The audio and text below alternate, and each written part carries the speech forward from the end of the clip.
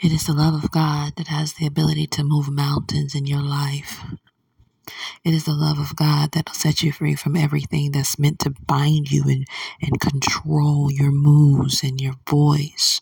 You have the power and authority by the love of God to be free from everything that has you bound in your mind, bound in your heart, unstrengthened by the things that you've done for yourself that only God can do. Pull your mind out of the lack mindset and place your mind into the mindset of the abundance of God's love. For we are kingdom citizens. We are seated in high places with God. For he is the King of kings, and we stand as kingdom citizens of the King, standing in royalty.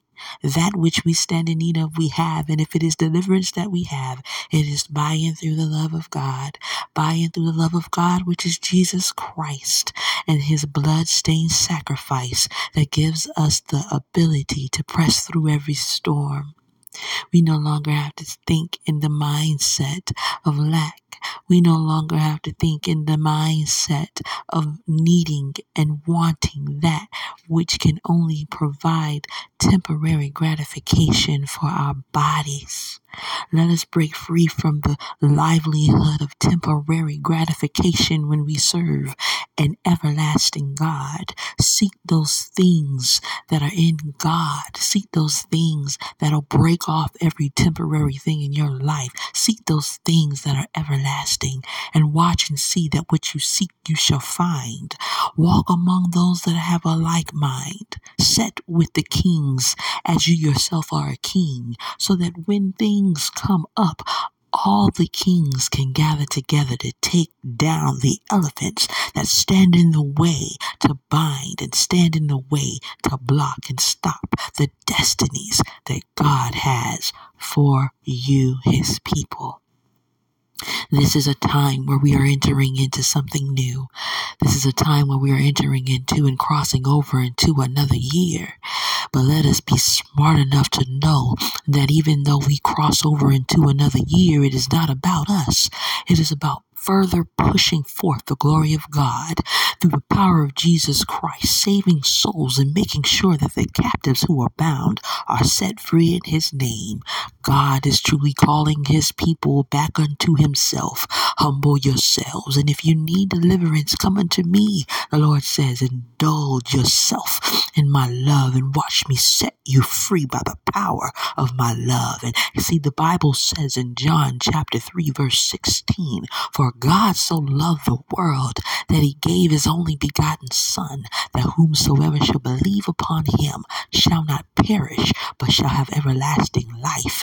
You get bound because the enemy wants you to perish. He wants you to perish in your mind. He wants you to perish in your finances. He wants you to perish in your thought life. He wants you to perish in your emotions. Oh, but I come right now with the sword of God to let you know that you shall live. You shall not die. You shall grow. You shall not be depleted. You shall be sprung up. You shall not be plucked up. Let what God has promised you come to pass in your life by changing what you believe and how you think. Let's look forward to the things that God has for us so that we can flourish off of his word alone, knowing that whatever it is that he spoke, it shall be done. Remember the things he's done before. Remember the times he's brought you through before. Remember the things that he has said and it has come to pass. We do not serve a God that is a God that lies. He is not a son of man that he shall lie. Neither is he a man that he should be repentant. No, whatever he said, it shall be. And so believe in the promises of God. Run your race. Run your race in this next coming year. There are things that will fall by the wayside. There are things that will go and leave your life. There are things that will come into your life. But let us all look forward to the embetterment of who we are, so that as we grow in our royalty, in our kingmanship, in our royal robes, Let us not be puffed up, but let us have a humility of God, knowing who we are and whose we are, so that when people come and people go, we'll understand the seasons. So that when people come and they are planted, we will understand the seasons. Let us be aware of the timing of God. Let us be aware of what it is that He wants and calling us to do, so that we step forward in the things of God. Help us to always seek the kingdom, Holy Spirit, because we need to seek the kingdom. All these things are added to us when we seek the kingdom. And if we understand that we are kingdom citizens, then every single thing that we need will be added to us because we belong to the kingdom. Hallelujah. In the next year, clothe your mind in righteousness. Take off the works of darkness. Take off the works of temporary gratification.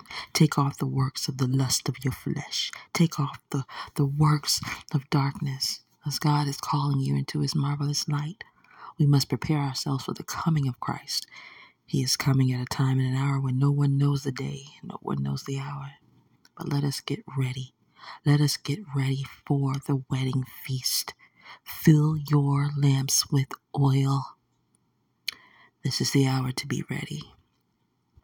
This is the time to be ready. But don't just be ready. Stay ready. Dive into righteousness. Swim into faithfulness. Do backstrokes into loyalty. But let us stand strong in God. As the battles that we have to fight are already won through and by the blood of Jesus, who has already won the victory. May your minds be free, and may your hearts be receptive to this word. In the name of Jesus, it is so. Happy New Year.